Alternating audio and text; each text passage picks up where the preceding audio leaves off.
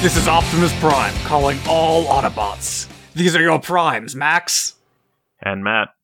Coming to you with that sparking live-action Transformers content you know and love. This is the this is the last of the Witwiccans. Transformers roundtable discussion is subcast to the Hasbrothers. So Max. Yeah, what's up, Matt? Have you ever listened to the program from WNYC Radiolab? Quite frequently, actually. I like that quite a bit. Did you ever listen to their Apocalyptica episode? I don't think I have. Maybe. Because they had a so that was, I saw that one live, which was interesting because I had like stage performers and stuff. Is that the one where it was talking about War of the Worlds and like? No. Okay. This was about the end of things. Okay. And possible the ends of things that have had ends and the possible end of us. Sure. And there's one thing that's interesting is that there's been confirmation over the years of what led to the extinction of the dinosaurs. Which there's a bunch of different ways you can look at it. Like one thing is, and no matter where you are on the Earth, if you dig down I think 15 feet, there's this layer of uniform sediment that exists that's about 2 inches deep that goes anywhere on the Earth and seems to go back about 65 million years or so. Okay, sure. And it's always been kind of theorized that it's that this asteroid hit and it kind of and it kicked up this giant cloud of dust, mm-hmm. and that choked out the sun, and nuclear winter killed all the plants and all that kind of stuff. And well, that also ended up leading to the Ice Age. But the thing that Radiolab talked about, which this is still kind of in debate, there's some theory about it, is that actually the asteroid that hit was really, really, really huge and went so fast that do you know about cavitation? Are you familiar with that effect? Oh, I know the idea. So have you ever seen a video of a gun being shot underwater? Yeah, and it makes you're talking about the bubble collapsing bubble system? Yeah, so the thing is, when the bullet goes out, that's not a bubble. That's a vacuum. The bullet's going so fast, it's pushing the water, and there's nothing there. It's not like the backflame from the gun. It comes back and crashes in with more force as a result of that. Yeah, so think about, this asteroid was going so fast, it caused cavitation in the atmosphere. Jeez, okay. It was something, they said, if a dinosaur underneath the asteroid looked up as it was coming in, they would be able to look up and see a hole of the night sky, and then if they blinked before they finished blinking, the asteroid would have plowed through them and plowed deep into the Earth's mantle and hit with so much force that it not only pulverized the ground, but turned into a superheated jet of plasma. And the thing is that, Newton's third law, it not only plasmified it plasmified the Earth, and all of that force has to go somewhere. It can't go deeper into the crater, so it shoots out through this brief hole in the atmosphere as molten rock and turns into space dust that's now in a parabolic trajectory around the Earth. And so not only is there dust kicked up, but there is matter from the Earth that gets launched into the greater solar system. Some of it hits the moon, some of it hits Mars, but the rest of it goes in this decaying orbit around the Earth. And over the course of hours, all of these billions and billions of particles hit the atmosphere and burn up on impact. And the thing is that one of those wouldn't do much, but a couple billion, every single one of them raises the temperature of the atmosphere slightly until it gets to something like 600 degrees. And so the new theory that they're talking about is not that there was an ice age or nuclear winter. It's that over the course of 8 to 10 hours, everything that lived on the surface and was not did not live at least a foot underground or 10 feet underwater just baked to death. Okay, that makes sense. In the blazing heat of a pizza oven. However, there is another conflating theory that 65 million years ago, a bunch of robot aliens touched down and just shot the dinosaurs with some kind of liquid metal. That sounds rational. Yeah, it's people were calling it the Age of Extinction. Other people call it sort of a Transformers 4. And some people, namely us, call it the best Transformers movie. Yeah. Welcome to the one where we're not super salty. We actually enjoyed this one. It's not okay. I'm gonna qualify this with, this is not a great movie, and you could even argue that it's not a good movie. But we had a good time most of the way through, even when it was stupid. I would say, as far as summer blockbuster fare goes, this is better than most. I'd say it's better than many Marvel movies. This is well above average. Yeah, well above average. I wouldn't put it on my list of these are my favorite movies or anything, but this was a pretty solid film. Yeah, no, of the other films, let's not get to our ratings so hastily here. Sure. We'll get to the rest of that later. All right, so let's see. So before we roll into this, we've got some facts to hit on here. Some stuff that I don't know when we talk about in the movie. So the production of this is kind of nuts because Michael Bay said that Transformers Dark of the Moon was going to be his last Transformers movie, and he was going to give up the franchise. So Hasbro wanted to keep making Transformers movies. The last one made $1 billion. So everybody that's a fair point. wanted Transformers movies to keep being made. Fucking Steven Spielberg. Yeah, because at this point, Transformers movies, their purpose is not just to sell toys; it's also to sell the movie. It's also to sell the movie. There's one thing here that after listening to all to avoid getting a bias on this, I started. There's another podcast about Shia LaBeouf that's just called #AllHisMovies. And I've been listening to the ones about Transformers, and one of the things they pointed out, just us talking about money here, is that every Transformers movie has gotten a lower and lower critical rating from the fans, but has somehow made more and more money. And so the studios have realized they can kind of just do what they want because people are just going to keep seeing these movies. That's just kind of an unfortunate state with Hollywood in general, right? Yeah.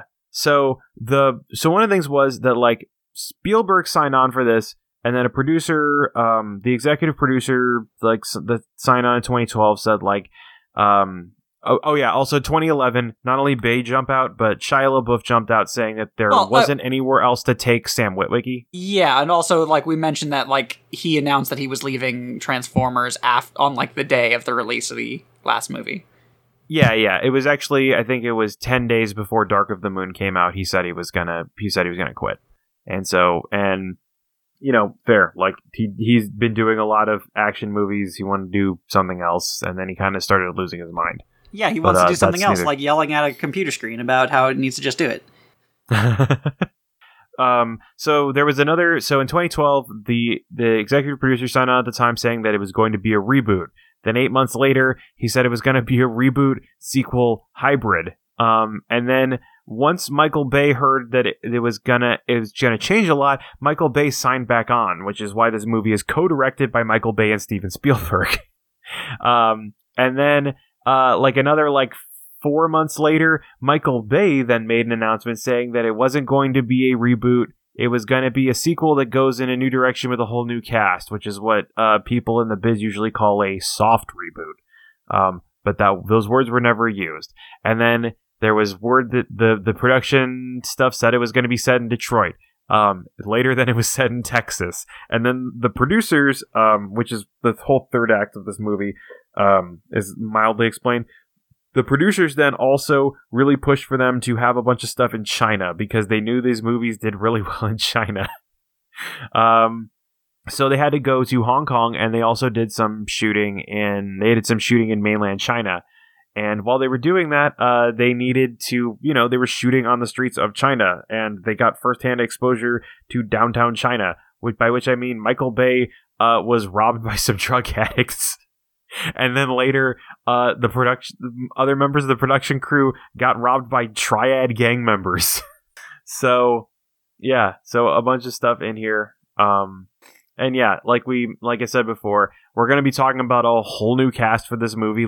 They started from scratch because you don't have Shia LaBeouf anymore, so you don't have the anchoring. You don't have the anchoring lead man of Sam Witwicky anymore, which thank God. We barely had anyone from previous movies at all. Like, really aside only... from actually, no, aside from the Transformers, and really not even that many of the Transformers come back from Dark of the Moon. Only 2 of their, like, standout voice acting, because while Bumblebee's back, he's still doing the, like, not speaking thing. So, only 2 really came back properly. We do see, I think Ratchet shows up in this movie briefly. But yeah, for the most part, it's You're like right. it's largely a new cast. Yeah, like Optimus Prime obviously comes back, and Peter Cullen still does that. And one sec yeah, here. Bumblebee doesn't. I don't think Bumblebee actually says anything in this movie. Which I don't think so either. Bumblebee doesn't have a credited voice actor, so. And Frank Welker comes back. You know, he did a bunch of things, not just Megatron. Why would he be back from Megatron? Megatron died. Yeah, that's one of our Transformers facts. I fucking knew it was John DiMaggio's crosshairs, by the way. Anyway, so as long as we're talking about this set of development thing, I want to point out one of the interesting ones that during them figuring it out, they started, having a lot of leaks and announcements about situations of people coming out. And this being both more grand of a scale of a movie to begin with, and then again with all these other issues, got pushed back a year. So instead of doing the every 2 years thing, they went for a 3-year break this time. Yeah, they had to deal with like everybody leaving, so they had to redo everything. For sure. This movie also had a comparable budget, I think at like 210 million, I want to say. That sounds accurate. At the time it's saying with a budget of 165. So it actually had less money to play with. Anyway, so on January 8th, 2013, it was announced that Jack Rayner, actor, I don't really know what else he's done. Handful of things, I guess. Nothing really particularly notable for the most part, I'd say. He would be one of the joining lead actors in this, alongside Mark Wahlberg, who had already been announced previous, who is going to be our new main character. But they shortly after this, they released a thing of a synopsis for the film's plot, which I would like to read for you now. Sure, go for it. As humanity picks up the pieces, following the conclusion of Transformers Dark of the Moon, Autobots and Decepticons have all but vanished from the face of the planet. However, a group of powerful, ingenious businessmen and scientists attempt to learn from past Transformer incursions and push the boundary of technology beyond what they can control. Now, that's somewhat accurate, but there's one extra line left here. All while an ancient, powerful Transformer menace sets its Earth in its crosshairs. The ancient adventure and battle between good and evil, freedom and enslavement ensues. And, that's just wrong? Yeah. Because, this one actually gets into... We'll get into it, but this one gets into... This one has very complicated alliances compared to the first couple. Oh, incredibly so. Anything else we want to talk about before getting into it? It's worth noting we mentioned the same writer as Dark of the Moon got in for this one. Oh, right, yeah, he was kind of the lead writer on this, right? The only, credited person for writing the screenplay, yeah. All right, yeah. So, Aaron Kruger. Let's see, anything else particularly worth noting? They did take quite a while to cast, pretty early casting Mark Wahlberg, and then figuring out from there. Yeah, most of the crew, aside from Wahlberg, was announced in 2013. Kind of one after the other. Again, to appeal to China, we have a lot of Chinese actors, so that we can. It might not be to appeal to China. It might also be we have this Chinese company we need to use in the film, so we need to have a Chinese person leading it. Also, the fact that they literally went to Hong Kong. Yeah. Okay. So, why don't we go ahead and crack into this movie? Would you like to read our intro speech from Optimus Prime? Let me find it. Unless this movie and its sick reboots took that away from us. It might. I don't have it in the script. It might. I don't know either. Let me scroll all the way back up to the top here. Yeah, no, it starts with a cold... It's just got a cold open. I'm genuinely surprised, but oh well. To Arctic scientists. Because we start with...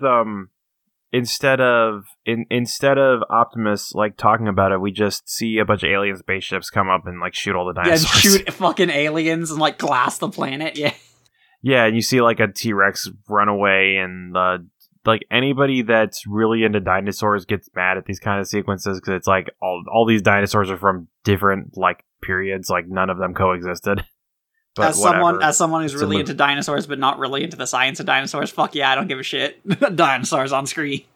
Anyway, yeah. So yeah, there's no opening monologue for this one. And instead we just start in the Arctic with them finding this like frozen metallic dinosaur skeleton before cutting to before cutting to just Texas, USA. Well, it's worth noting there's just this one thing to care about with the dinosaur skeleton is they walk up to the dinosaur's corpse covered in weird metal, and they use a hammer and chunk a little bit of the metal off of it and hand it to someone, and the person says, I think history's about to change. Yeah, this metal is the MacGuffin of this film. We'll save for when they properly name it, but it's pretty good. I gotta say, as far as made-up elements go, it's got a better name than some movies. Oh yeah, for sure. Better than Avatar. Fucking goddamn it! Fucking Gunobtainium. Hell yeah! I'd play a game where I get Gunobtainium. I was thinking of Gundanium, the stuff that Gundams are made of. Is that actually true? It's only true in Gundam Wing. God, fuck Gundam Wing. Fight me. Internet, if you hear this, fucking fight me. Gundam Wing sucks ass. Anyway, yeah, we got to Texas and we get introduced to our new male anchor, Cade Yeager, a deadbeat inventor who's really trying to make his own way. He's got a buddy named Lucas. They do kind of a scrapping business. Like they go to this old theater and they find these old projectors they want to sell and stuff like that. And while they're at there, one thing that just happens to be in the theater this theater's getting shut down, by the way. This town he's in, not just him, this town he's in is doing poorly. Yeah. And they, but yeah, they're in this theater and they're going through various things they want, looking at like the chairs and everything that could possibly be salvaged out of here. One thing they find is just in this theater for some reason, big honking truck, rusted up, beat up, not working properly. Yeah, it's like behind like the projection screen. Yeah, it's not in good condition. And they call out like, yo, how much for the truck? And the guys are friends like, what truck? Yeah. So yeah, it's him and his buddy whose name I forget. Is that Lucas? Lucas Flannery. All right. But we see a bit of a rapport there. Lucas is a bit of a goofball, but at the same time, Cade seems, not especially smart with money and a bit obsessive. So Lucas actually tries to. Yeah, the thing that he keeps hitting on, I think Lucas is like, you don't pay me, man, or like, I'm co-owner of this company, I've never made any money. And Cade keeps saying over and over, like, dude, the money's coming, just wait for my big break or whatever, like that. Yeah, they phrase it in a way that makes it like at first seem like Cade is like being relatively responsible, and then Lucas is like being a bit needy. But then when you see it later, it's like, no, it's definitely that Cade is just like lives this lifestyle. He's kind of this like he's kind of past his prime and really sure that his big break's coming in, and he keeps taking pride in himself as an inventor over and over again. He's got a lot of inventions that aren't very successful. I mean, they're barely good. Yeah, well, either way. And his house is just kind of full of them. Also, we learn that he's underwater on his house, and the people are trying to buy it. Notably also, though, at the same time we're finding that situation out, and like he's like threatening a lot of like people on his property when the real estate agent is showing them around a reasonable place, as he hasn't been paying for like months at a time. Yeah, he just grabs his baseball bat and like tells them to get off his goes property and fucking or whatever. Threatens people. Yeah, along with his shitty robot. Also, he's stealing guard power dog from his neighbors. Yeah, I forgot about that. Anyway, we learn he has a teenage daughter. She lives with him. I'm not sure if I remember what happened to the mother. I think she just split. I think she split on them. I think that was what the case was. For I good, don't remember if it's relatively ever good reason. said. Oh yeah, there we go. Oh yeah, so there's the line I'm looking for. Hey sir, do you want to see the property? Sure, I'd be more than happy to give you a tour. I'll show you the 3 buyers I got buried out back. Then I'll crack your head open like an egg. So it's worth noting already, like, Cade Yeager is prideful and stubborn and genuinely trying, though, despite this. Yeah. And he's a fuck up, but he's a fuck up who has things he wants to do and has motivation and has reasons he's actually trying to accomplish the things even if he's failing. Yeah, we've already got kind of a step up from Shia LaBeouf in that this guy has a thing he wants to do. He's probably not doing it the right way. It's kind of biting him in the ass, but he's, sticks to his principles or whatever. He has stakes in anything other than, like, his life or the hot girl. Yeah, that's also, I think, changing the dynamic to make the male lead a dad, like, really kind of fixes things. Because when you're playing, when you have a kid, kids, like, especially college-age kids, are shitty protagonists because they don't have any reason to care about anything other than themselves. Which is what we got out of Shia LaBeouf over and over and over again. Well, it didn't help they made his parents terrible also. Yeah, his parents sucked.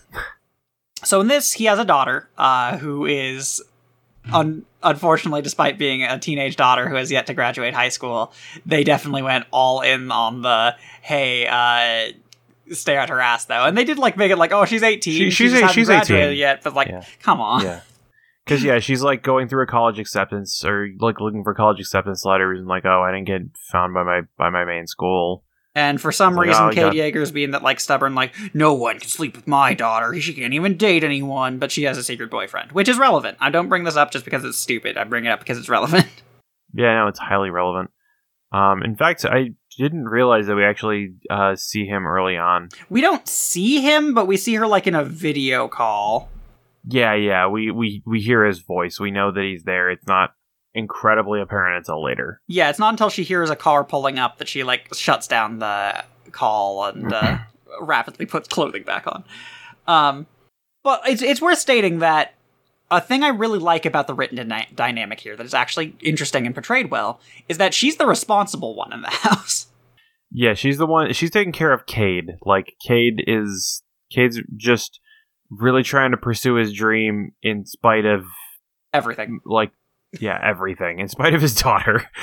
Yeah, and he's not even necessarily a great dad. He's trying, but he's not a very good dad. And she's the one making sure he eats. She's the one who makes sure bills go out, that mail comes in, that everything's working. There's a whole exchange like, oh, you take care of me? Who taught you how to solder a circuit or write a program or French braid your hair or throw a spiral? That's me, that's what I do. Who taught you how to cook without ketchup or balance your checkbook? Who always has to be the grown-up around here? Yeah, that's actually a reasonable exchange, and I thought it was really cool. This is an interesting power dynamic you don't really often get to see. And then you have a follow-up with this, like, your tertiary individual here, Lucas, who's a pretty okay dude. Again, still a bit of a goofball, but he's basically trying to, one, make sure his investments are protected, and two, make sure that Cade's gonna do something with his life ever. Yeah. Because, it seemed like Cade was kind of a picker. Like, he's, like, finding all these, like, old antiques that he could sell, but, like, he just puts them in his barn.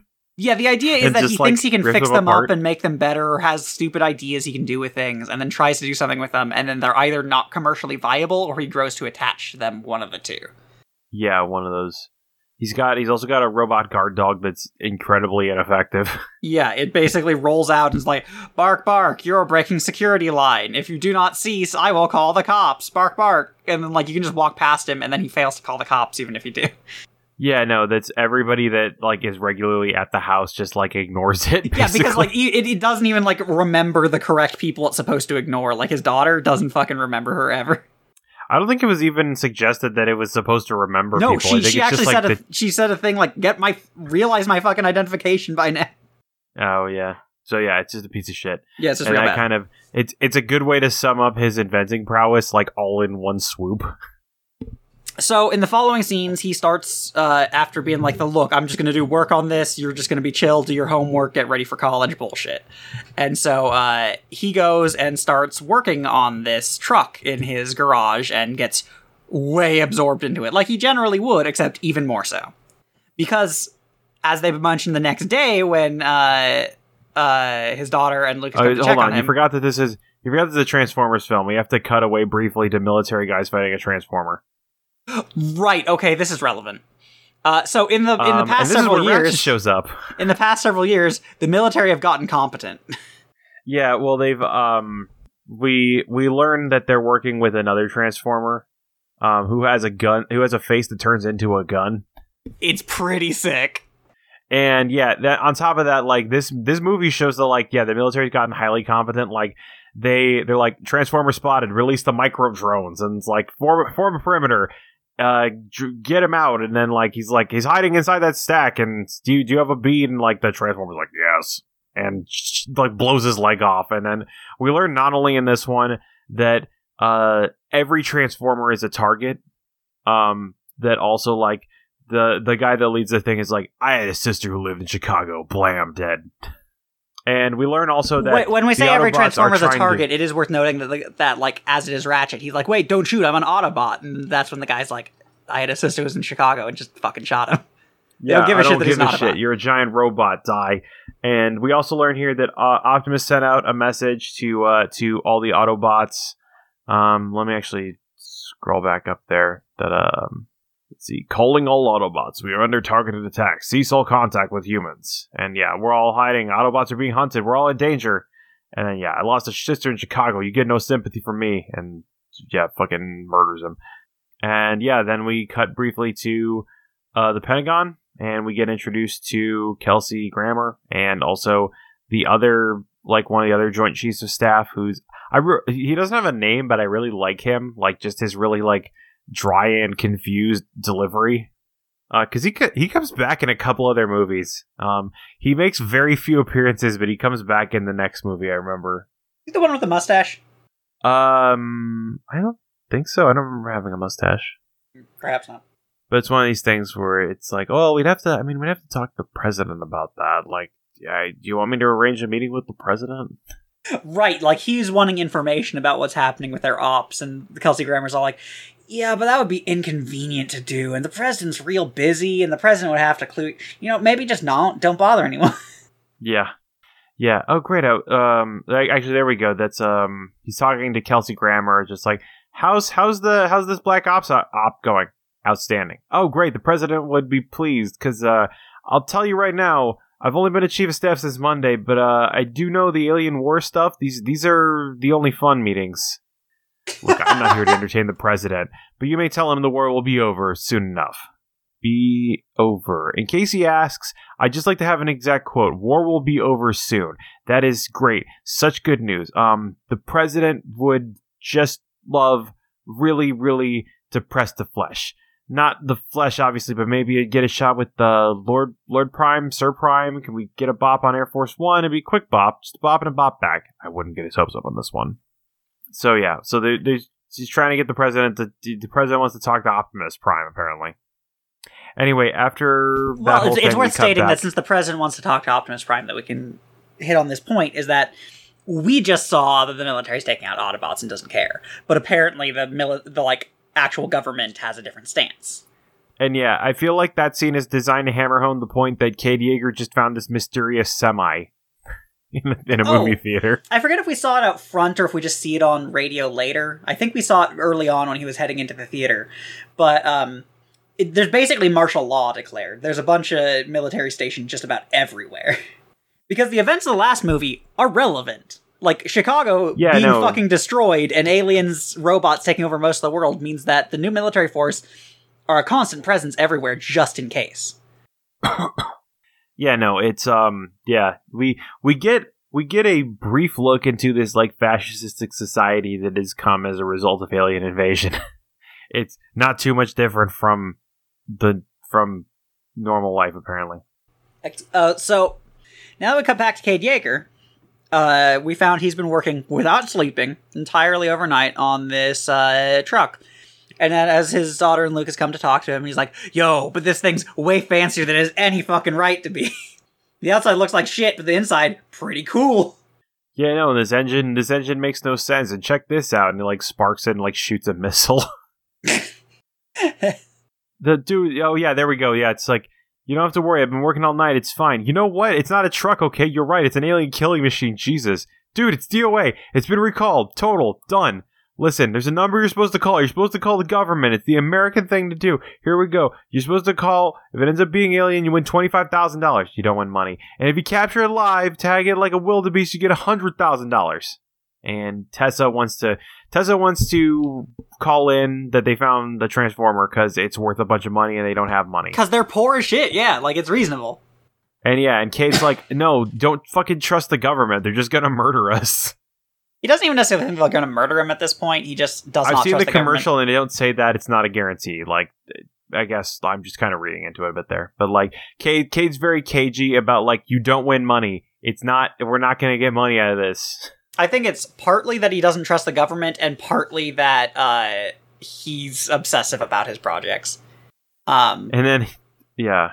Then also we learned that, Lucas is part of the company. He signed a contract and shit, yeah. Yeah, there's a reason Lucas kept talking about being, like, co-signer. So, like, he's basically being, okay, so I have rights to doing things involving this.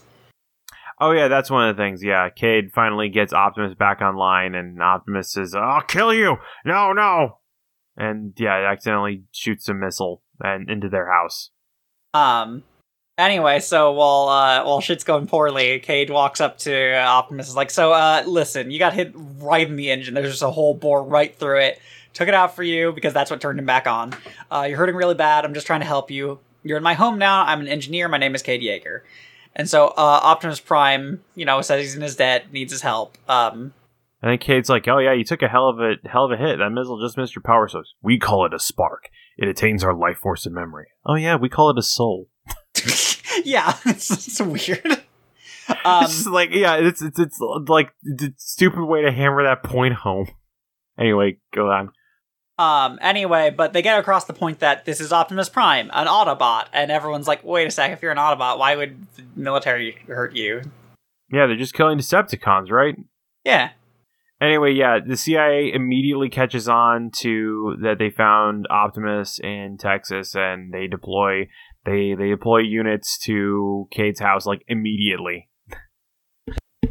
I think there were a couple of reasons. I think not least of which is there was a point where, like, Tessa entered the number and called, but then hung up before going through.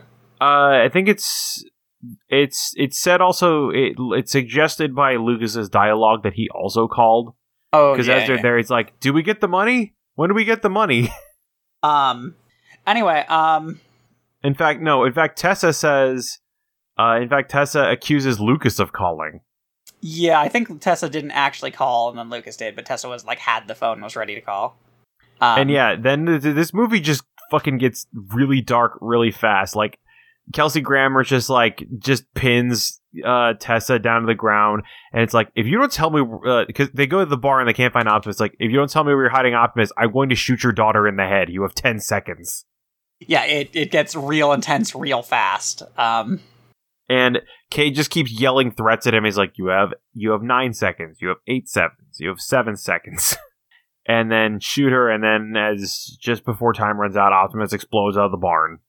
Here I am! And then shoots a bunch of people. He just guns down some men. Just fucking murders them. Hey, that was self-defense. That's justifiable homicide. Okay, yes, but I want to point out, right, that this started off with Optimus Prime waking up and going, I'll kill you! And now he's killing a bunch of people. When the last movie ended off with, we will never give up on Earth or its people. Yeah, I guess Optimus has changed his mind too. We will give up on very specific people. Going to the Firefly principle of, hey, if someone tries to kill you, you just try to kill them right back. And then, now we get introduced properly to Shane Dyson, who, for the majority of this movie, Max and I referred to specifically as Rally Boyfriend, who fucking... is introduced by slow motion shot of his car, like, hitting a dirt ramp and hitting some CIA guys in the face with its tires before he fucking gets into a drift. And let me fucking find his first line in this. It's just like, come on, hurry up, get in the car. No, literally, come on, hurry up, get in the car, let's go. And they get in, and then we have a cute scene between Mark Wahlberg, like, you have a boyfriend, you're so grounded, as, like, he's, like, fucking dodging the, like, 9 CIA vehicles that are following them and shooting at them.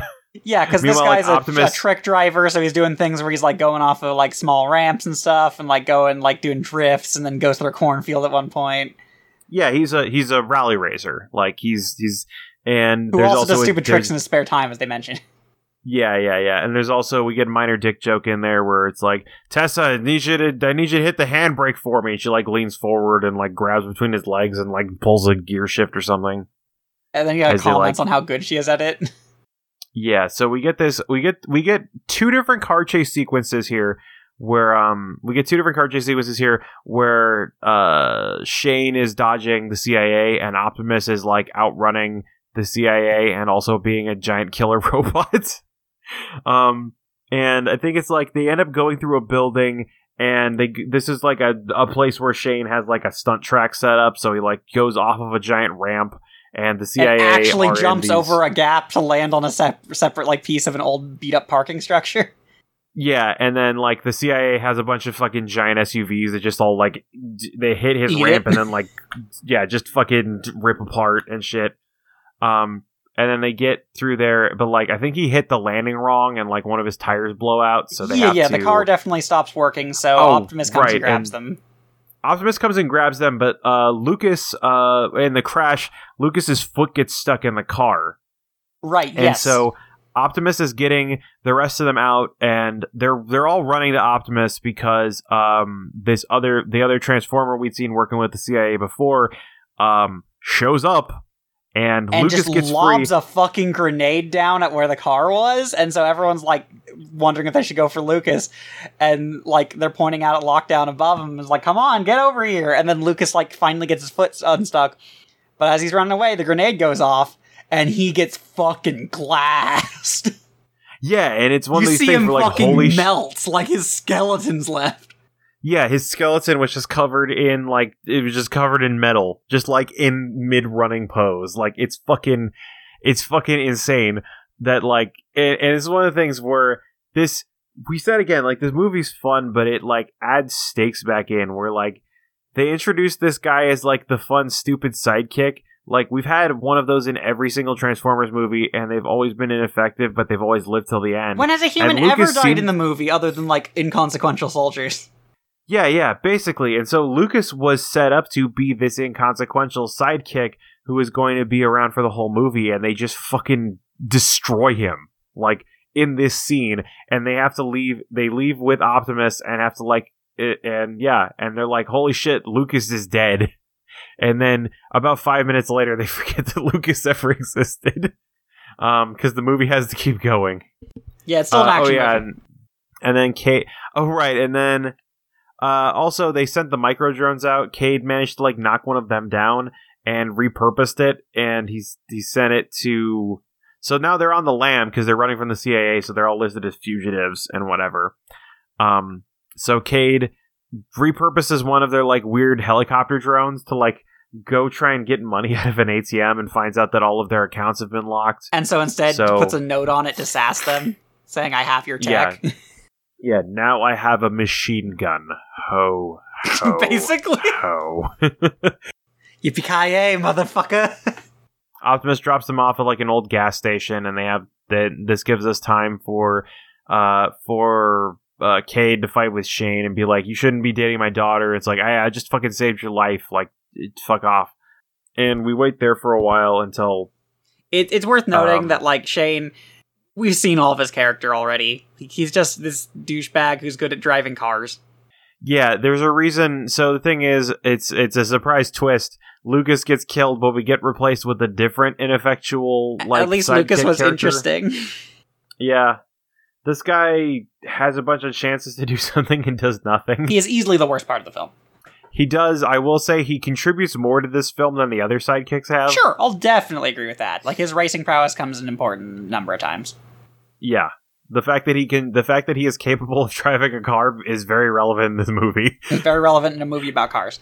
They picked a very good skill to give him. Oh yeah, and then Cade is hacking into the drone and finds out about Cemetery Wind and sees the footage of like them blowing away Ratchet. Yeah. Anyway, so around there, so now we get introduced to Optimus comes back and calls in. Yeah, he's currently their vehicle.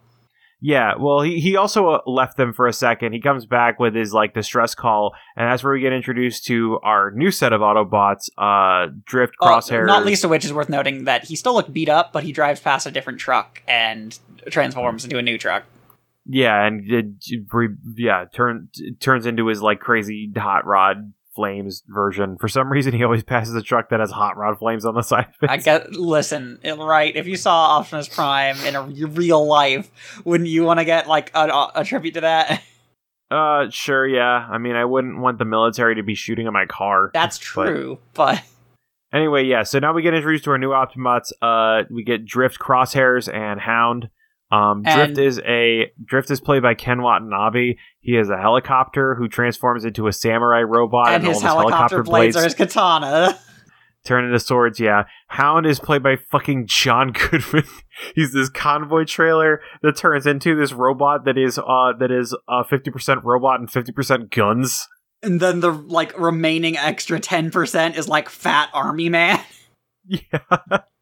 And then Crosshairs is he's a Corvette. He's like a 2014 Corvette, but then like all of his like Corvette stuff turns into like a fucking trench coat, and he's got submachine guns for some reason. And he's just this super cockney guy.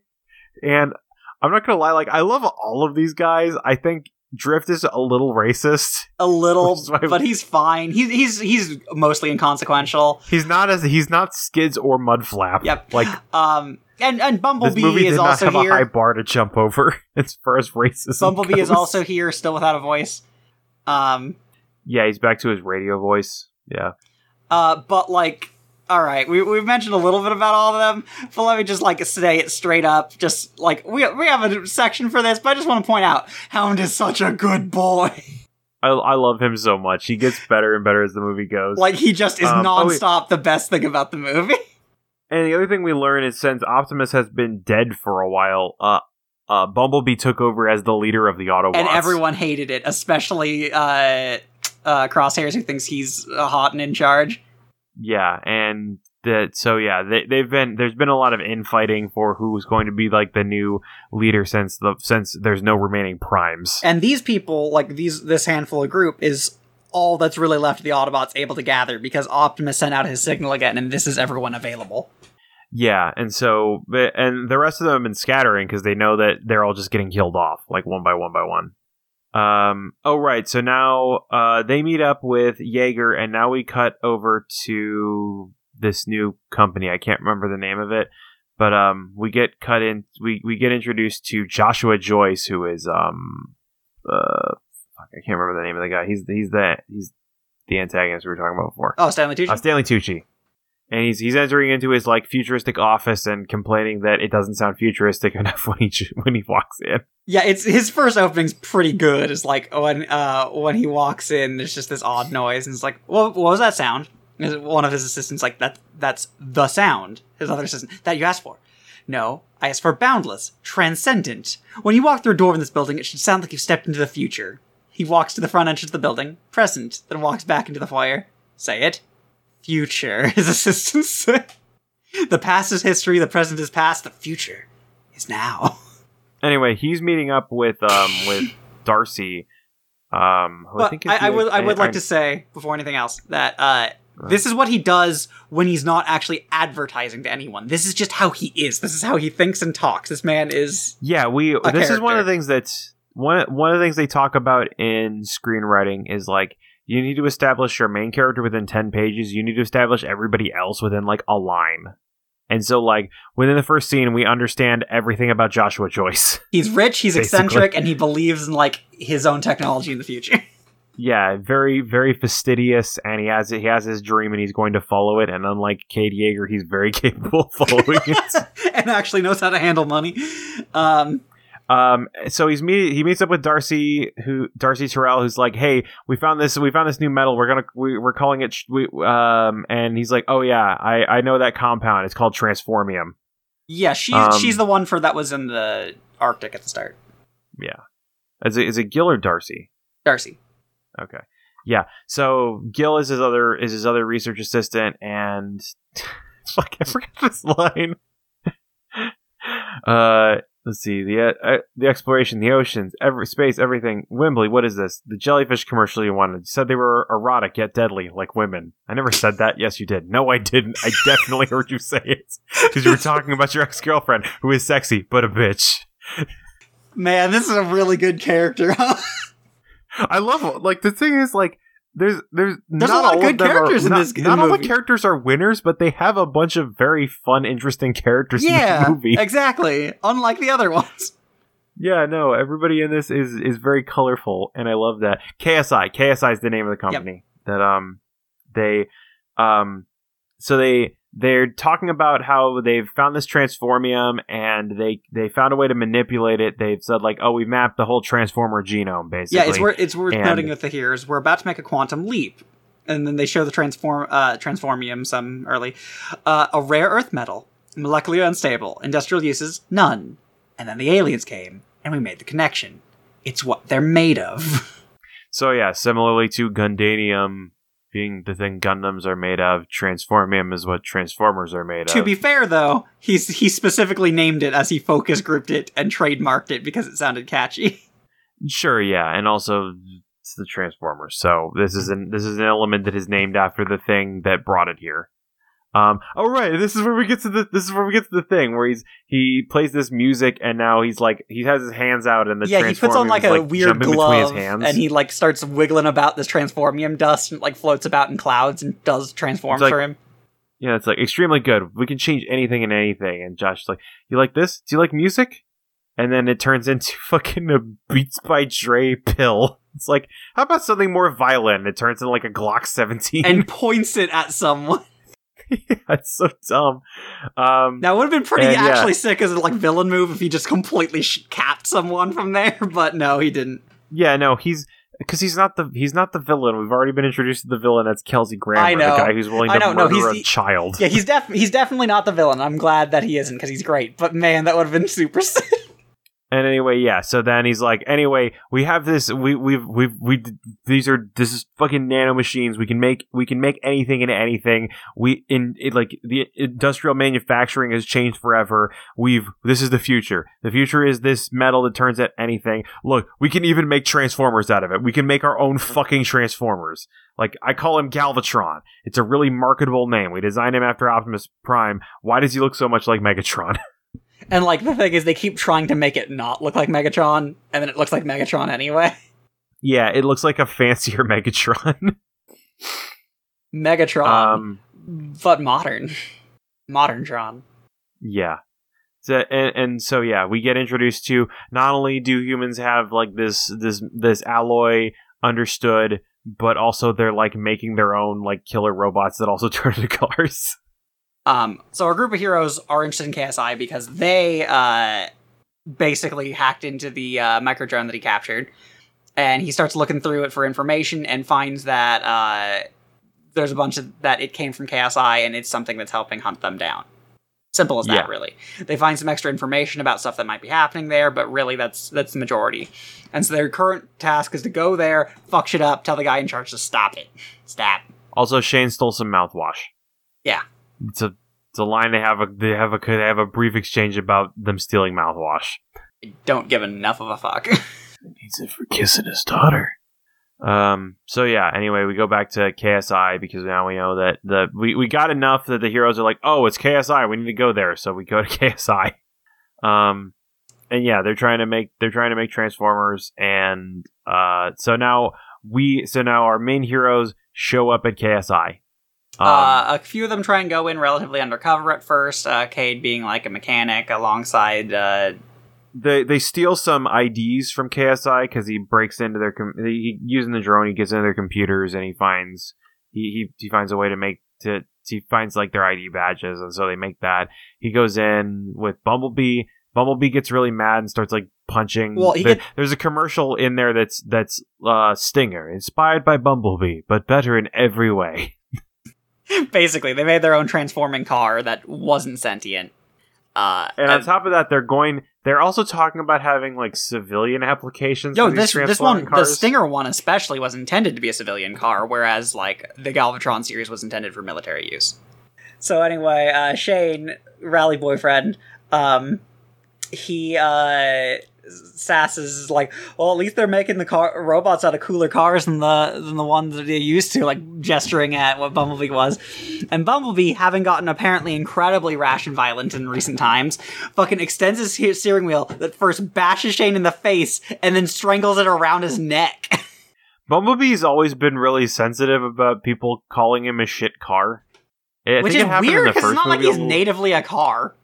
Yeah, I think in the first movie it happened too, but he just, like, pissed on somebody instead. Anyway, so he chokes him for a bit and then tosses him away, and then Bumblebee just, like, fucking leaves.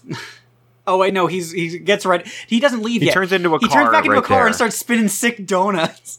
Yeah, and then stops as, like, some investors walk in and, like, see Cade next to the toppled over robot and is like, I'm gonna see you get fired before the end of the day.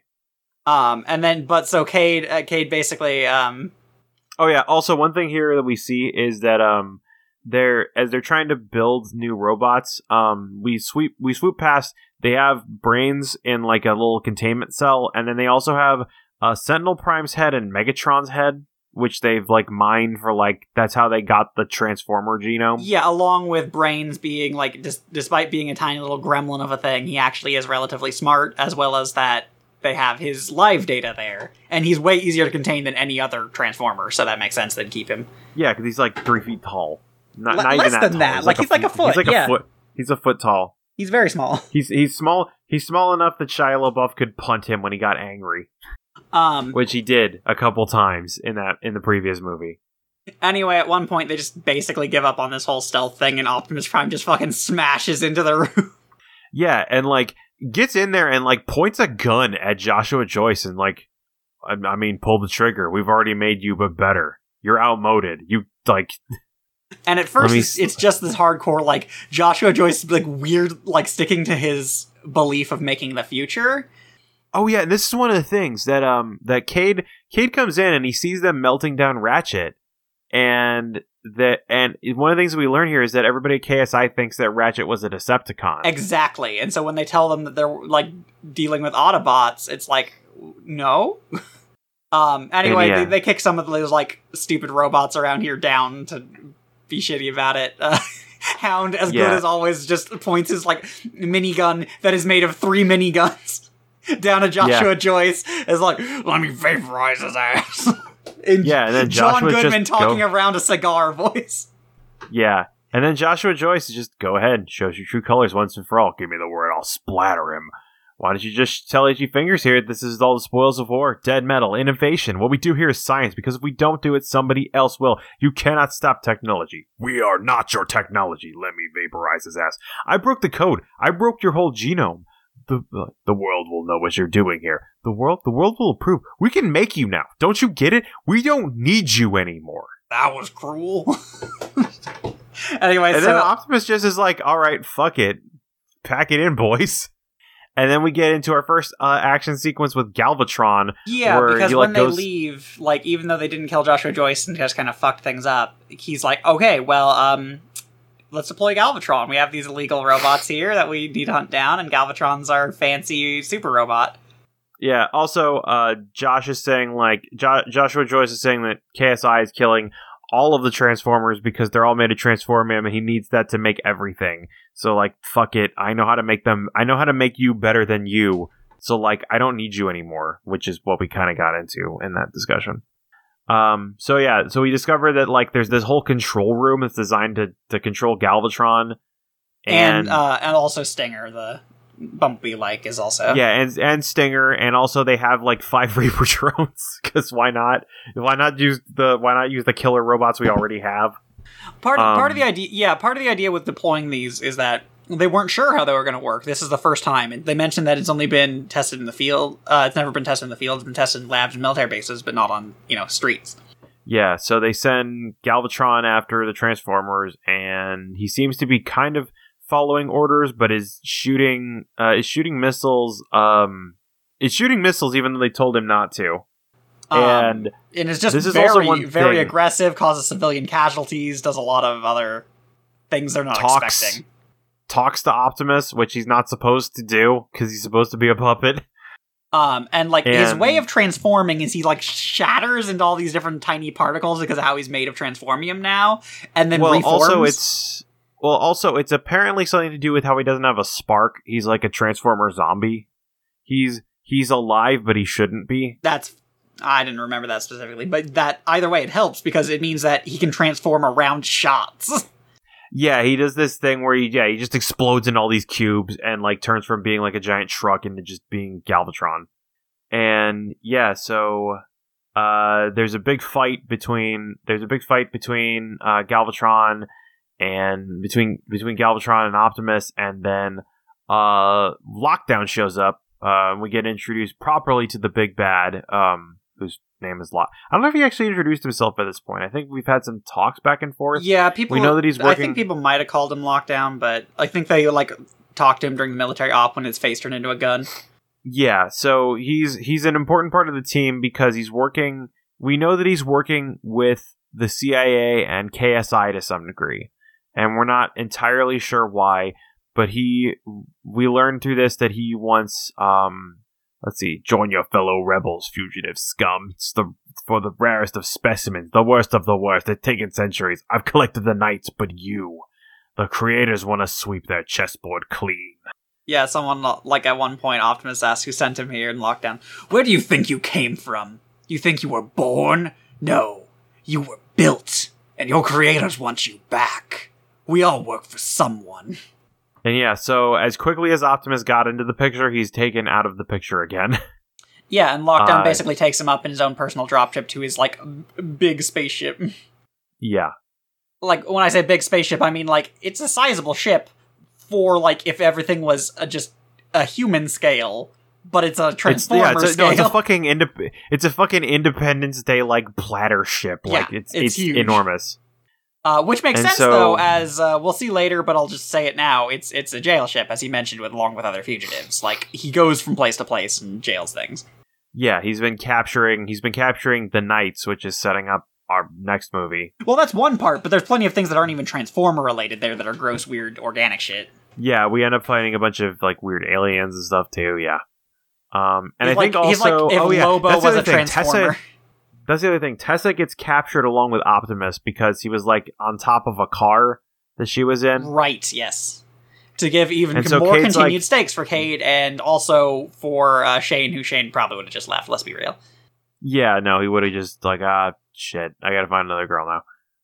And so now, the remaining Autobots and Cade and Shane are like, alright, well, shit, we need to get on that giant ship. And they actually still have, they just kind of jump up onto it, if that's correct. Or no, do they go and get the one of the old Decepticon ships from the previous war? It's one of those two. I forget which one.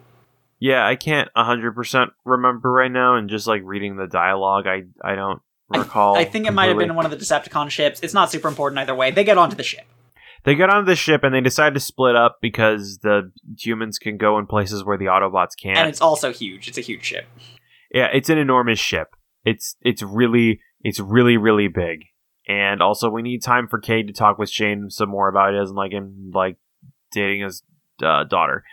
And so so Cade and Shane like end up running from a bunch of I got the name for these.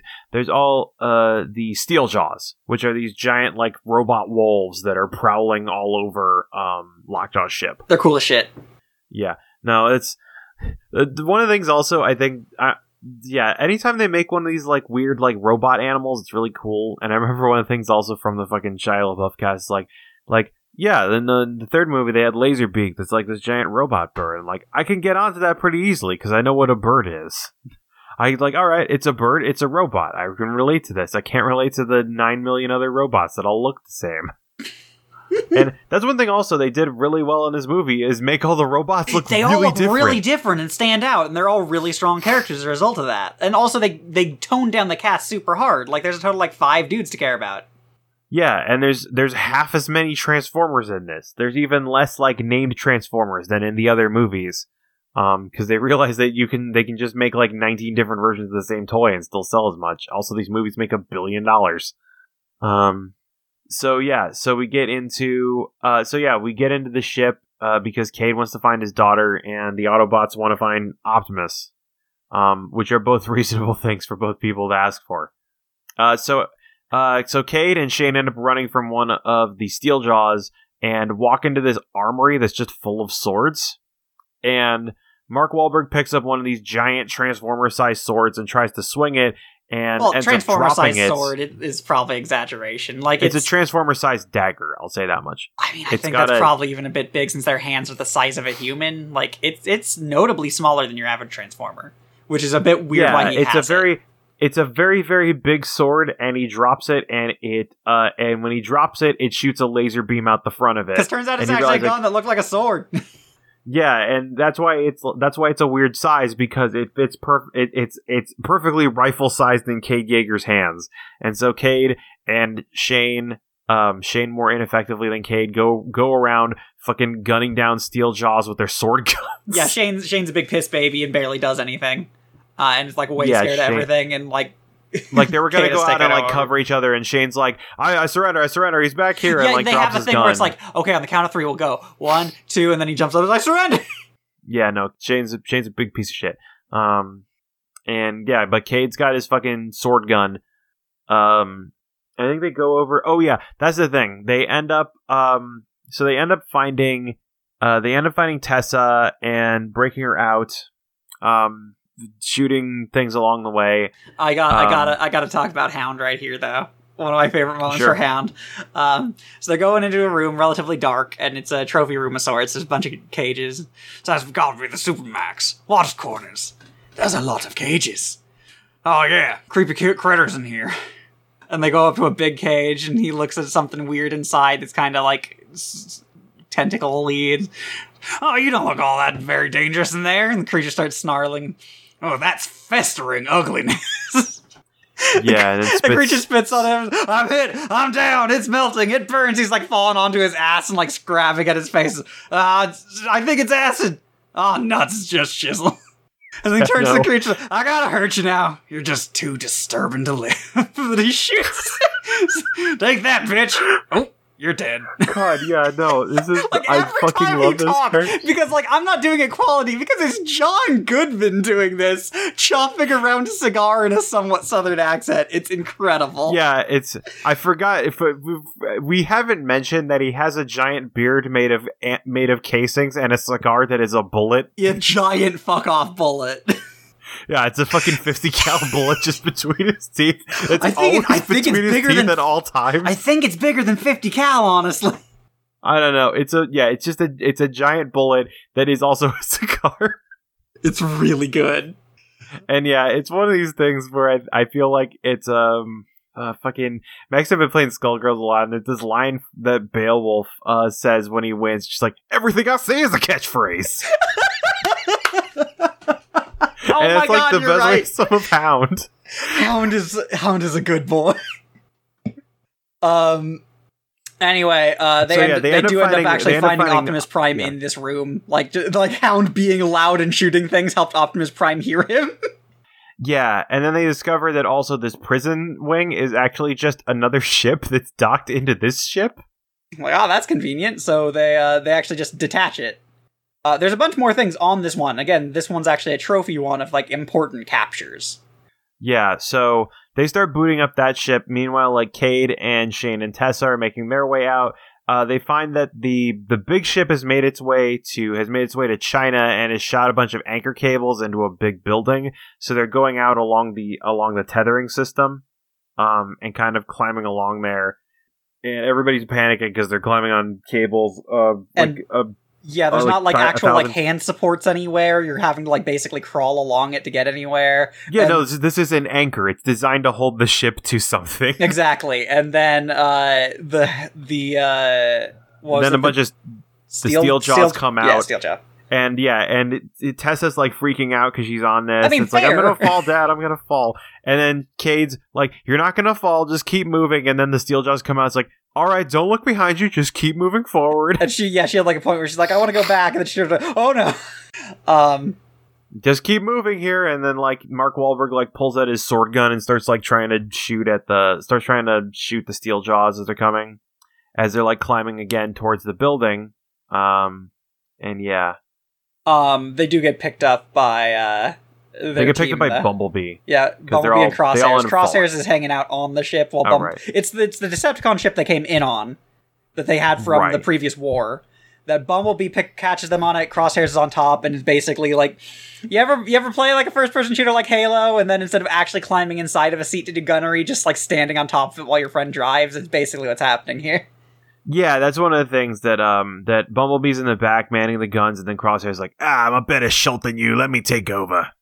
And I remember the moment that like I think Max and I at the same time are like, man, this is gonna be such a cool level in a video game.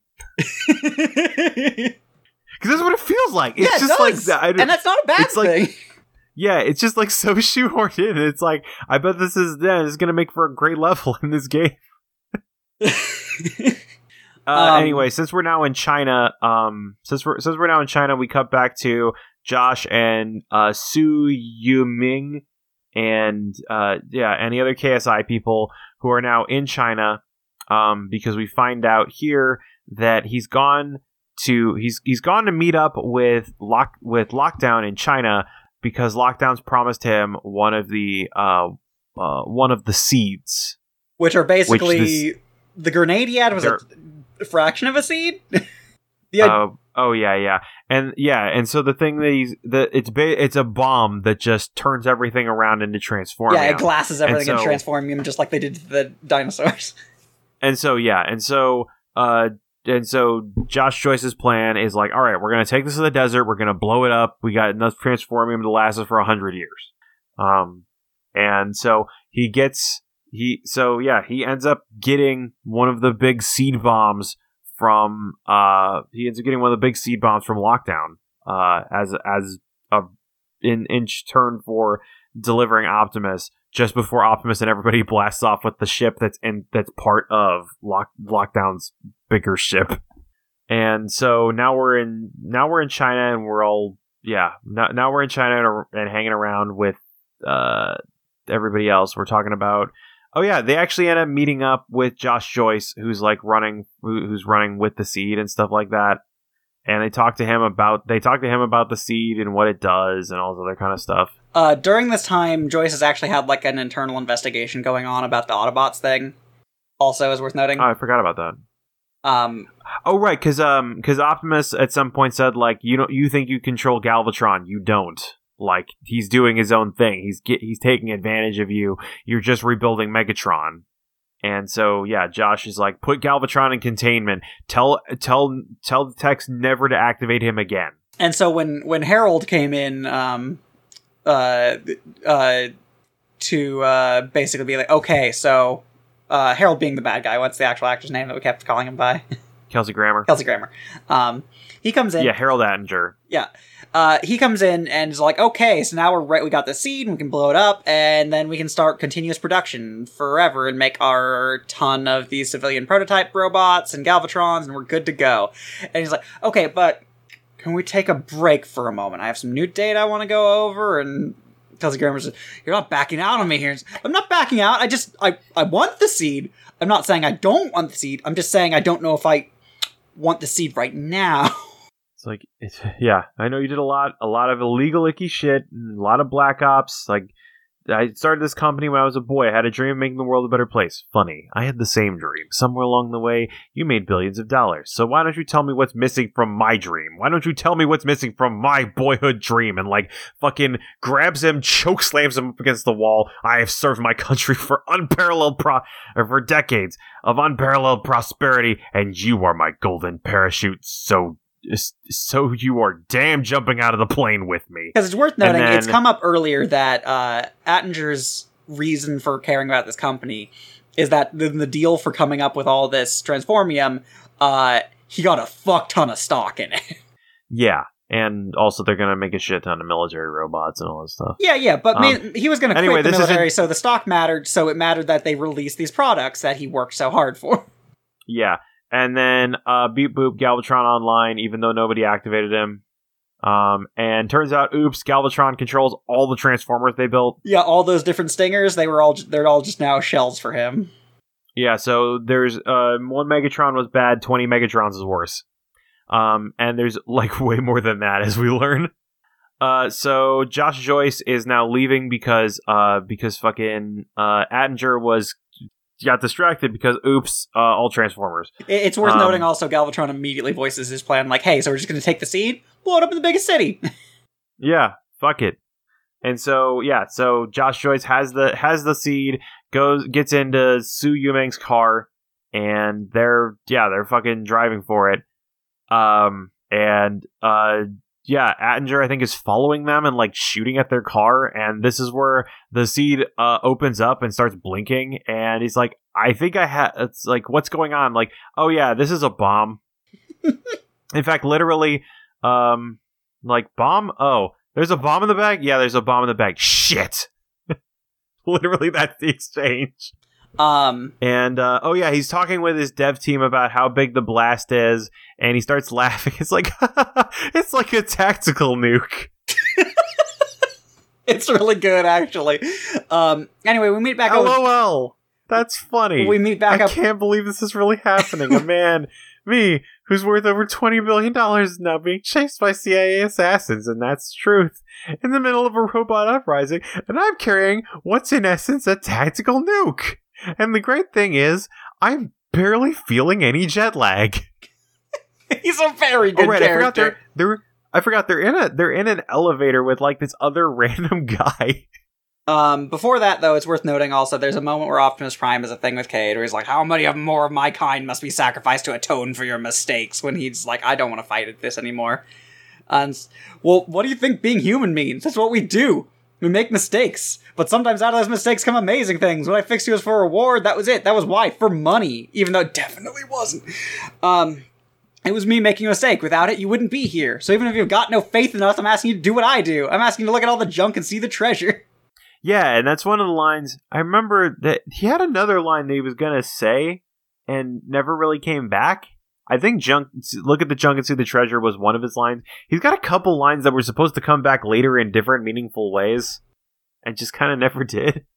I wish I could remember his other big line. Yeah, there was one that like related to his wife in some way. It comes back in the fifth movie, but has less meaning because his daughter's gone. Yeah. It was something about the, like, how's your day been or whatever. What'd you get done today? Yeah, something like that. And yeah, so Josh is now with the main cast and with the remaining Autobots because Optimus has gone off to do something important. So Megatron is homing in on the seed because he wants the seed. He wants to blow it up in the biggest city possible. And so now we get a fucking just enormous fight sequence of Bumblebee Drift, Hound, and Crosshairs just blowing away like a million Decepticons. While on the other hand, to keep the scale actually reasonable for the humans, Cade and them with the bomb are basically being pursued by the CIA because the CIA is working on Kelsey Grammer's behalf to try and get the bomb back because they don't realize it's on. Right, yeah, and also we get introduced to you won't get introduced to, but the CIA right hand man is the big guy leading the pursuit here because Attinger's kind of on his own thing right now, kind of trying to track down the seed himself. So it's the big CIA guy who's coming after James Savoy. I think that's the guy. Yeah, that's definitely it. Who's chasing after the three other characters and kind of going after them. There's a firefight back and forth over and over again, and he ends up losing them in the elevator. Then we kind of have a big foot chase sequence. Yeah, over like these really high up Chinese high rises over kind of like not the wealthiest area, but kind of sub-middle class, I guess would be the way to say it. Yeah, and then Cade ends up getting into a fist fight with Savoy and gets his ass kicked for a while. Before he catches Savoy near a window at the right spot and hits him with a football, since the one thing he ever learned how to do. I love that's the thing. He kicks him through a window, and like we get the Chekhov's gun. We got the Chekhov's gun early on. That's like, who taught you how to throw a perfect smile? And we get that paid off on because he gets kicked through the window, and he like looks at the family photos on the fireplace, and there's one of this kid holding a football. Fuck, I missed that. And so, yeah, that's how we know there's going to be a football in the house. That's really we see good, a picture actually. Of one of the kids holding the That's football. Actually sick as hell. I love it. I forgot, one thing also that I forgot about until I was looking at stills of this, there's a part in here where, like, the guy's choking out Mark Wahlberg, and Mark Wahlberg responds by putting his thumbs into the guy's eye. Yes, that's one thing that's always confused me in movies, is how quickly those ones heal. Like, don't do that if you're gonna just have it heal instantly. Jesus Christ. I think he only gets his thumb into one eye, because I think the guy's got his other eye closed for the remainder of the fight. I don't think he does. I think I remember commenting on it and being like, oh, come on. But yeah, so there's a big fist fight, and this guy almost kicks Mark Wahlberg's ass, and then Mark Wahlberg gets kicked up against the shelf, sees the football there, and then we have the we have the line back in here. Let's see. That's a long way down. And then you got to be kidding me. And then he gets hit. Yeah, then he kicks him through the window, and there's a big fight back and forth, and James Savoy has him in the killing position. He's like, you never should have hidden that truck. You never should have come for my family. Tough luck, Jaeger. We all have family. Yeah, but I'm going to live to see mine. And then, Savoy pulls out his knife and is about to throw it. At the same time, the Cade throws a football into his face and knocks him out a window where he falls to his death. Yeah, it's pretty sick, actually. It's a pretty good scene overall. It's goofy, so but it's fucking stupid. But it's great. It's great how it pays off. It's really fucking stupid, but I love it. Anyway, so we cut back to most of the CIA tracking is basically fallen off at this point for various reasons. Partly because Galvatron's troops are getting close, and like James Savoy is dead, and a bunch of other CIA guys are taken out of commission. And so that's where Cade ends up meeting up with everybody else. Yeah, so Josh Joyce, though, like here, is talking about, like, it's impossible. We have to deal with an army of shit that is specifically designed to kick your guys' ass. Yeah, and then basically we get something that's like, I'm up to the challenge, let's do it. And we get this, like, fucking... I think one of the things is, like... Excuse me, I think you did not do enough service there. When you say we're up to the challenge, we have Hound. Come on, get over here. Stay behind me, I'm covering you. If I stop covering you, it means I'm dead. But that ain't gonna happen. Take that, I'm a wicked warrior robot, god damn! Yeah, these are all lines he's saying as he's just fucking killing a million Decepticons. With his fucking, huge-ass minigun until it runs out of ammo, and then he has, like, shotguns and pistols. That's the best part that's the best part about this scene, is that we keep cutting back and forth between this scene and other scenes, and every time we cut back, Hound has different guns because his other guns have run out of bullets. To the point where, like, near the end, He's got a combat knife. You see Hound at his pistol, and then his pistol runs out, so he grabs the ammo belt off of his shoulder and starts beating robots with it. And he has a combat knife he stabs through someone's head at one point, and then there's a point where one of them tackles him, just growling in his face directly on the ground, and you're thinking like he's getting close to dying, and then he just like spits up his bullet that is the cigar in his mouth until it's facing inside, and then he uses his tongue as the firing pin to shoot it into this guy's face. Yeah, and then and that's where he's like I can't remember, but I think it's one of the guys like, you gotta get up, you gotta keep fighting. He's like, tank's out of gas, bro. Yep. But he wasn't even sounding exhausted, he just sounded tired, like, tank's empty, bro. I'm done. And then I think at this point we cut back to, so that's kind of how that sequence goes. In between this, we cut back to Shane and Tess and Cade all meet up.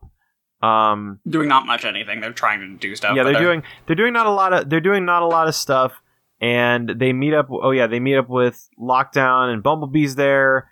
Optimus goes off to go meet the ancient knights of Cybertron, who are hidden off in a cave. Were they hidden off in a cave? I remember they go off in like the middle of nowhere. I think he goes into a cave and he comes out fighting one of them. No, because I think what the situation was... One sec, I need to double check here. From what I think it was, is that they were on that ship that they stole, and they parked that ship in that spot. Yeah, okay, that's it, right. Because, and that's how they're implied to be. That's how they even knew they were there to begin with, and Optimus is like, geez, if we're gonna fight for humans, these guys are literally the best. Yeah, and that's how we get introduced, like, to the concept of the Knights of Cybertron. These are the Dinobots. They're never referred to as the Dinobots. They're never called by any of their Dinobot names. They're just the ancient. They're just described as like ancient prehistoric warriors. But I want to point out the logic of this is apparently when the Transformers touched down, they saw dinosaurs and like, clearly I must disguise myself as one of them. Yeah, and that goes off the logic from the 1980s cartoon, is the Transformers were cars in the cartoon because they thought that was the dominant life form on Earth.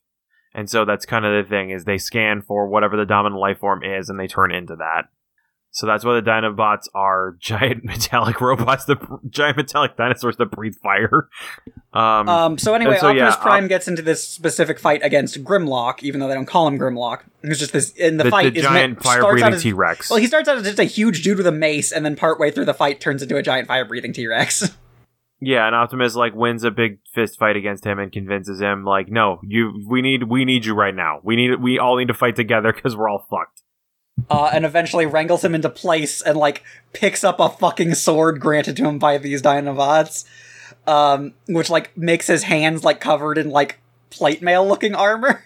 And then, like, he gets his fucking sword and climbs up on top of Grimlock, so he's fucking Optimus Prime on top of a robot T-Rex breathing fire pointing a sword towards Hong Kong. Yeah, and then, so this is where we cut back to the Autobots are still fighting pretty well, but they're like getting pushed to their last limits. He's out.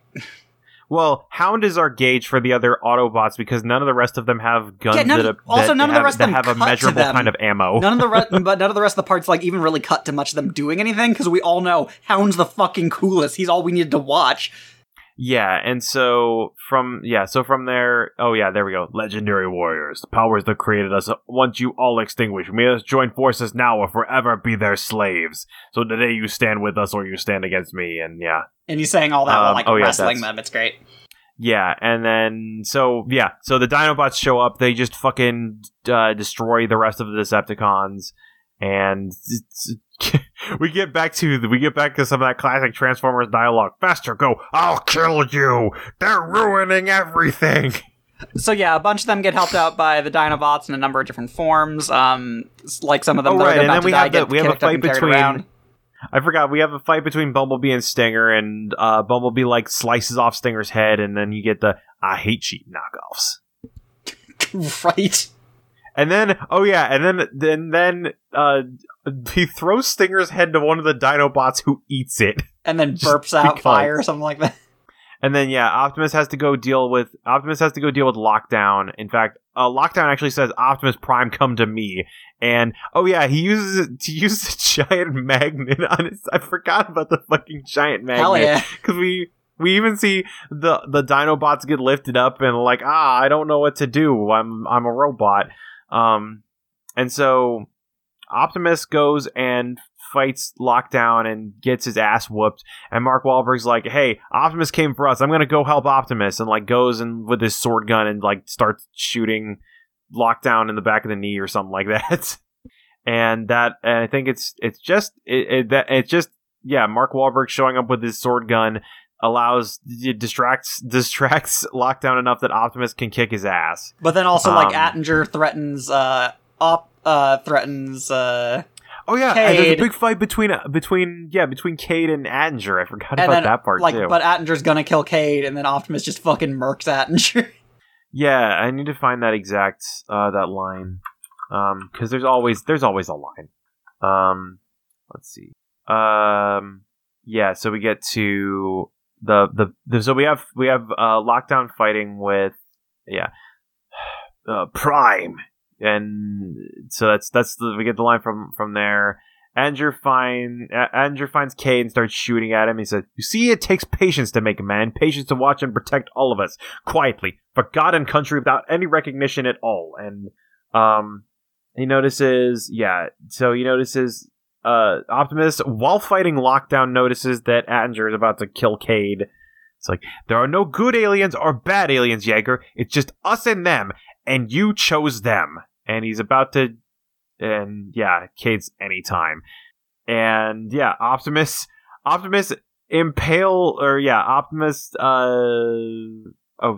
the part. He's about to shoot Cade. Optimus appears and kills him with Cade looking at Hedger's body. And Lockdown then, fucking attacks Optimus. Then Cade starts shooting at Lockdown, and Bumblebee and everyone else arrives. And Optimus gets mad that they interrupted his one-on-one fight, but now it's like the combined force of the Autobots go and just, start kicking ass. It's my fight and you're all gonna die. And let's see, what do we have? I need to look up the rest of Lockdown's lines. Right, fucking, I forgot this part. I forgot this part happens. That Shane, in the final sequence, Shane is driving around with this big car that has a cable coming out of the back of it. It's a tow truck.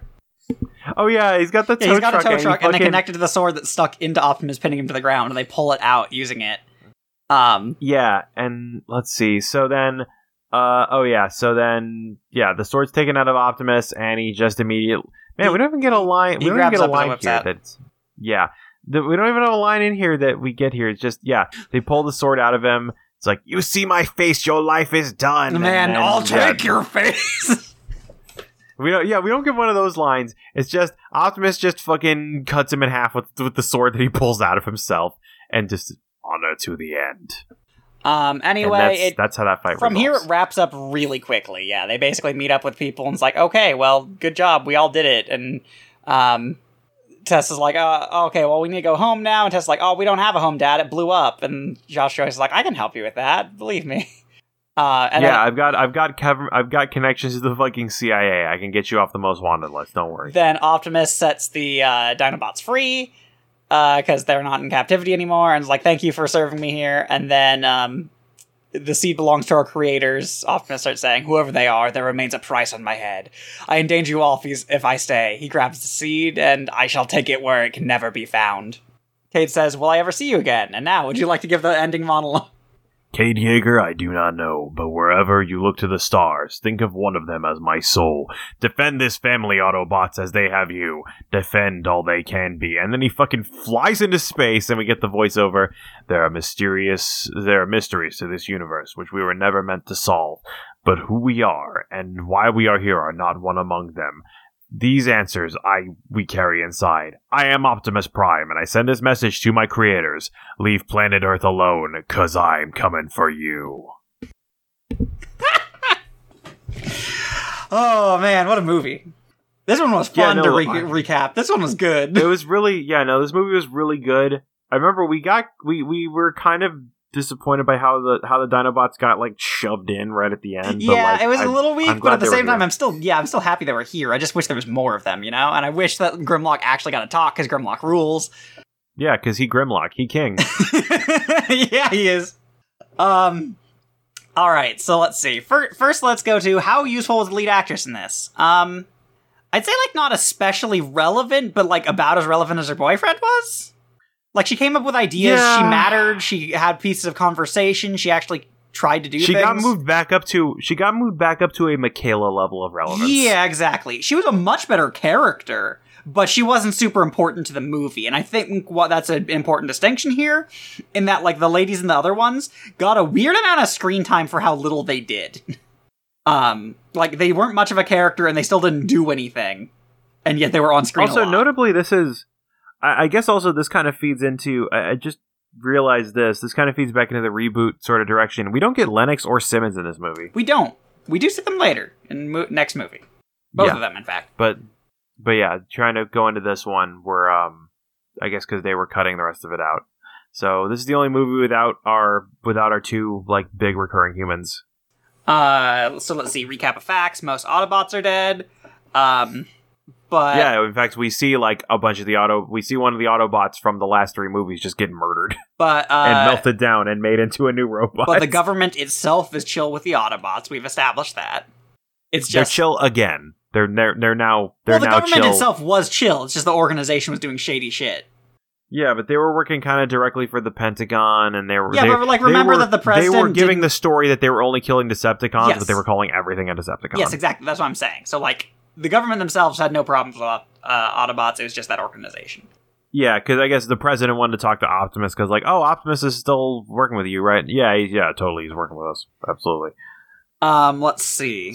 So we have that. We have a lot of things have actually progressed to the future, like even considering the fact that Cade Yeager's a bit, is a inventor. He had a lot of fancy tech. And there's a lot of things learned over that have been developed from stuff that happened during the war.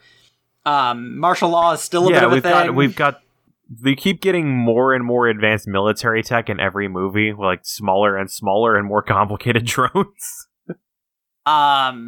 Let's see. Cade Yeager. We never get the energon detectors described in this one. Nope. They barely came up in the other one either. Yeah, it was just kind of mentioned that that's how we're tracking down the Decepticons, basically. Well, it is, I suppose, actually worth pointing out the fact they didn't talk about the energon detectors, because, I feel like that should have come up. That was a fact they established and never used again. Yeah, we never get we kind of get less and less about the world as a whole. I feel like also that's probably why we didn't, the way this movie started out, that's probably also why we didn't get an opening monologue from Optimus, because he started the movie dead. That's fair. Anyway, Megatron's alive again in Galvatron, though. Megatron is alive in Galvatron, but this is an attempt that is a different robot. He's built out of something else, and he only came back because they got into his brain and, reactivated it. Well, yes, but at the same time, he specifically is the one who, steered them to make Galvatron. Whenever they tried to make something else, he made it into Galvatron. Right, yeah. Well, because they took his data as a way to get the idea for the Transformers. And so, they mined his brain as a way to get that. And but, he keeps actively editing it, is what I'm saying. It's not just, some passive thing. No, that's because they took his brain and, his pattern. His spark's not there. He's a Transformers zombie, basically. But he's, his consciousness basically got transferred from his head into the new one, or something like that. That's the thing. So this is a better way to bring Megatron back than he's dead and now he's not. But they still did it again. Even if it's a better way, they still did it. Yeah, he didn't get killed at the end of this one. He did not. I think they're trying to break away from that loop, that particular loop. I mean, he didn't get killed at the end of the second one either. Yeah. So. But he got killed at the beginning of the first one and the first one. And the third. I guess I'll have to recall to see if he gets killed in the fifth. I believe he does. Maybe he just gets killed every odd number Transformers. Maybe that's the case. Okay, so yeah, so we also stay away from Cold Kill's Transformers. However, we have another progenitor race, and we learn. Facts that we get. Transformers are made of transformium. Transformium is created by these bombs. Transformers have been here even longer than we fucking thought. I don't know how they didn't figure out that transformium was what Transformers were made out of before this, when they had an example of Megatron to look at for over a century. I think because they decided not to study him. They just threw him into the Marianas Trench and fuck it. But they talking about the... when they had him, because they specifically studied him to make technology. They rewrite the continuity of these movies all the time. I know, but that's what the point of the fact section is. It's to point out the plot holes. Sure, yeah. So, yeah, they didn't realize he was made of transformium, which is a thing that we discover, immediately in this movie. Then the Dinobots were here 65 million years ago. They became the Cybertron Knights. We learn also in this movie that there is a race that created the Transformers, who Lockdown was working for. Yep, and he was picking up all the Knights. Yeah, because they want the Primes back, and they want the Knights. Okay. Also, we learned in this movie there is a specific organization that is not the Primes, that is referred to as the Knights, or later the Knights of Cybertron. Okay, so with this all down, and nothing else specifically to say about the development of this movie, I don't think we even need to argue about the best bot award. Hound, my boy.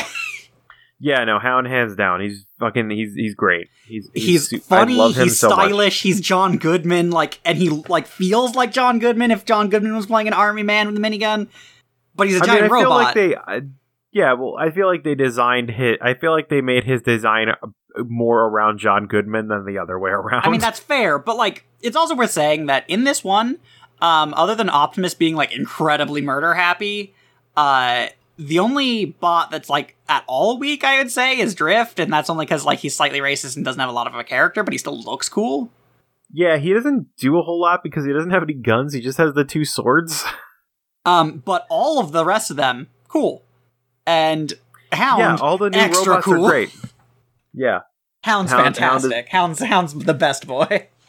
Hound's my favorite. I'm actually going to nominate him for best bot of the entire series. Yeah, I know. So far, we have not found a bot better than him.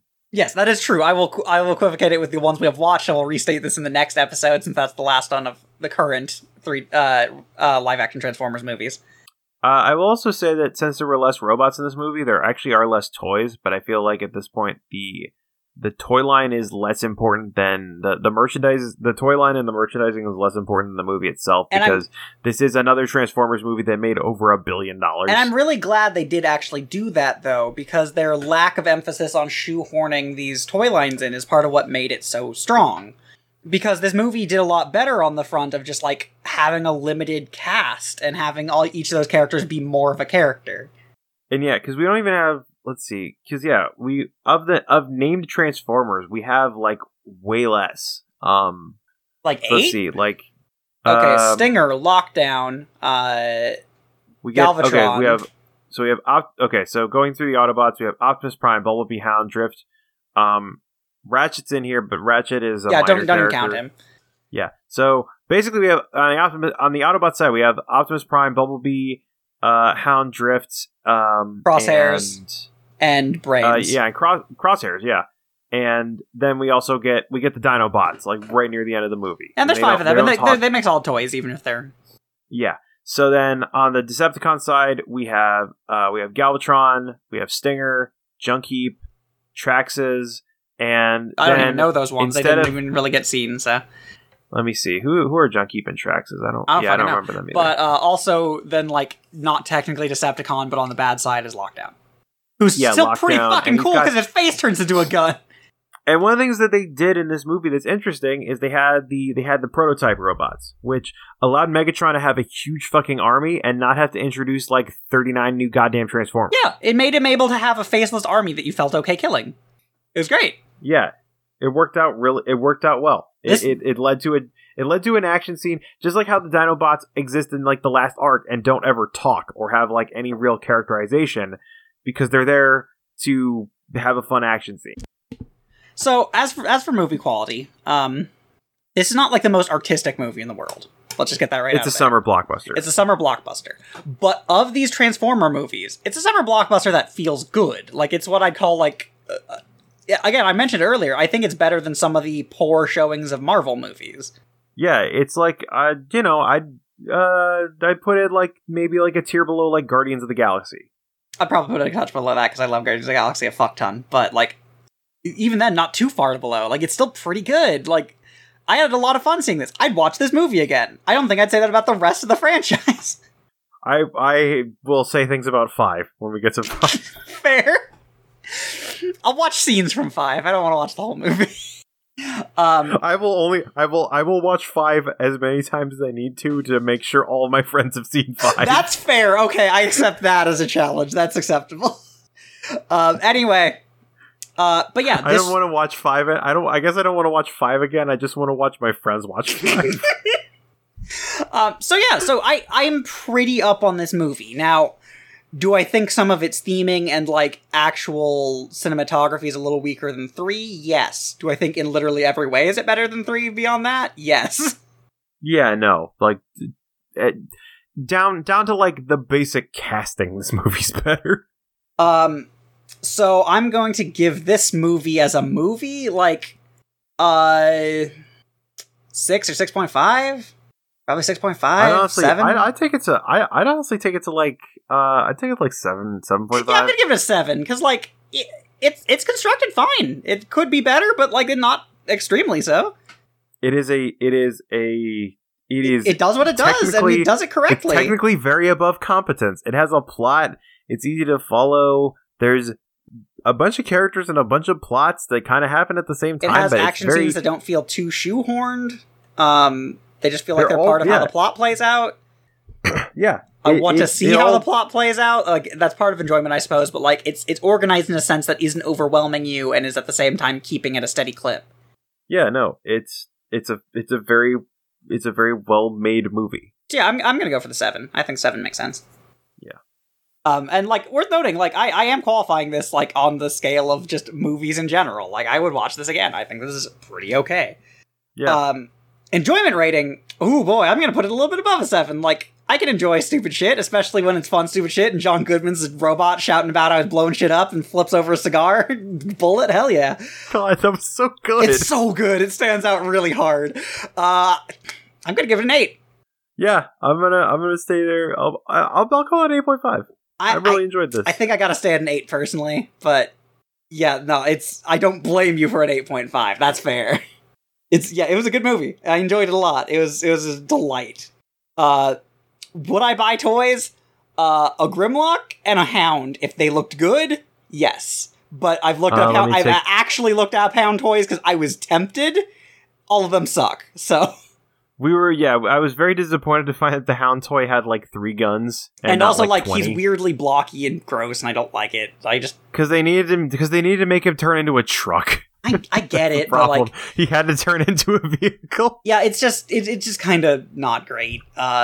But this is the only one that I actually went out of my way to be like, can I own a Hound figurine that looks good? Yeah, no, we spent a lot of time looking these up. Like, that's how much this movie worked. And this movie works of selling toys. Conceptually, to me, anyway. Man, and we I'm also not sure had scheme. Whoa, and then they have... Holy shit, then the Grimlocks they made for the movie adaptations are really... Oh, there we go. We got the leader class, which are the best ones. So let me take a... Okay, that's the other Grimlock. There we go. Well, this is leader class Grimlock right here. That's not bad. I'd actually have that. I'd have that on my desk. Yeah, no. Well, one of the things was, like, they designed Grimlocks, because Grimlock's not in his robot form that much, so they made it look like, you know, okay, if this T-Rex is going to unfold into a robot, how would it do that? And so he, like, actually kind of looks like his movie version. Yeah, it's pretty good. Because they knew he was going to be a dinosaur for most of the movie anyway, because that's what people want him to be. Yeah, hell yeah, that's what they want him to be. Of course it is. So, yeah, I mean, I don't have a lot extra to say other than that I will honestly tell you that because of this happening in its own piece of the setting, and Optimus Prime is a bit weirdly different, and that we've got a new cast and time frame and everything, it's fine to just watch this movie. You do not need to see the Shia LaBeouf movies, and if you're going to watch any of them, I recommend this one, because this one's fun and pretty alright. Yeah, this was intended to be the soft reboot to get away from, because they lost Shia LaBeouf, they lost Megan Fox. Like, who the fuck did they have left? Like, yeah, all they had to go with was the Transformers. So this was a good direction to take the film. Honestly, I feel like everybody probably was of the opinion they should have taken this direction a long time ago. Now, this movie actually got relatively poor ratings in the grand scheme of things. Transformers ratings-wise, consistently went down. It never got better. Well, yeah, and this is the thing that I'd said before, is that they consistently get lower and lower ratings, but make more money. Which I just find that's a shame for this one, because this one was really good. And I think it was given an unfair beat because it was called Transformers. Yeah, I mean, it's so, like, when you get into critics, it's summer blockbusters, like, whatever, but I'm not a Transformers fan, so I don't know what they would be angry about. Neither specifically am I, but either way. Anyway, I think with all that... Also, wow, I just realized that, just looking at the other movies, the other movies that came out this year, Guardians of the Galaxy and fucking The Hobbit, this movie made more than both of those. Like, not profit-wise, gross. I mean, I believe that in, like, other countries. It made more than Captain America. This seems like a thing that would really take off in China. Not just for the pandering, but also just for, like, the type of action it is something that seems very... Chinese appealing. I guess that's the thing. It's again, this is a thing we'd mentioned off recording, but there's a lot of summer blockbusters are really trying to hit the Chinese demographic, because one of the things that determines whether or not a movie is financially successful is how well it does in China. If it's financially successful in the United States and China, then great. If it's not financially successful in the United States, if it's financially successful in China, great. Yeah, that's why we keep getting like these weird movies that people don't like. Like Terminator movies have kept going on there because of that. Like this last Terminator movie, incredibly panned, did incredibly poorly in the United States, did great in China and India. Yeah, and all the Universal monster, the Universal monster verse, which they're trying to set up as their own Marvel Cinematic Universe. Slowly, these movies keep being made to try and sell to a Chinese audience. Like, there's a lot of movies that if you're wondering why a franchise keeps continuing, despite how nobody in the States likes it, it's probably because people in China like it. Any final thoughts before we head out? No, I can't think of anything particularly. Well, with all that set up, then, Internet, I think it's time that we Autobots transform and roll out. See you, Internet.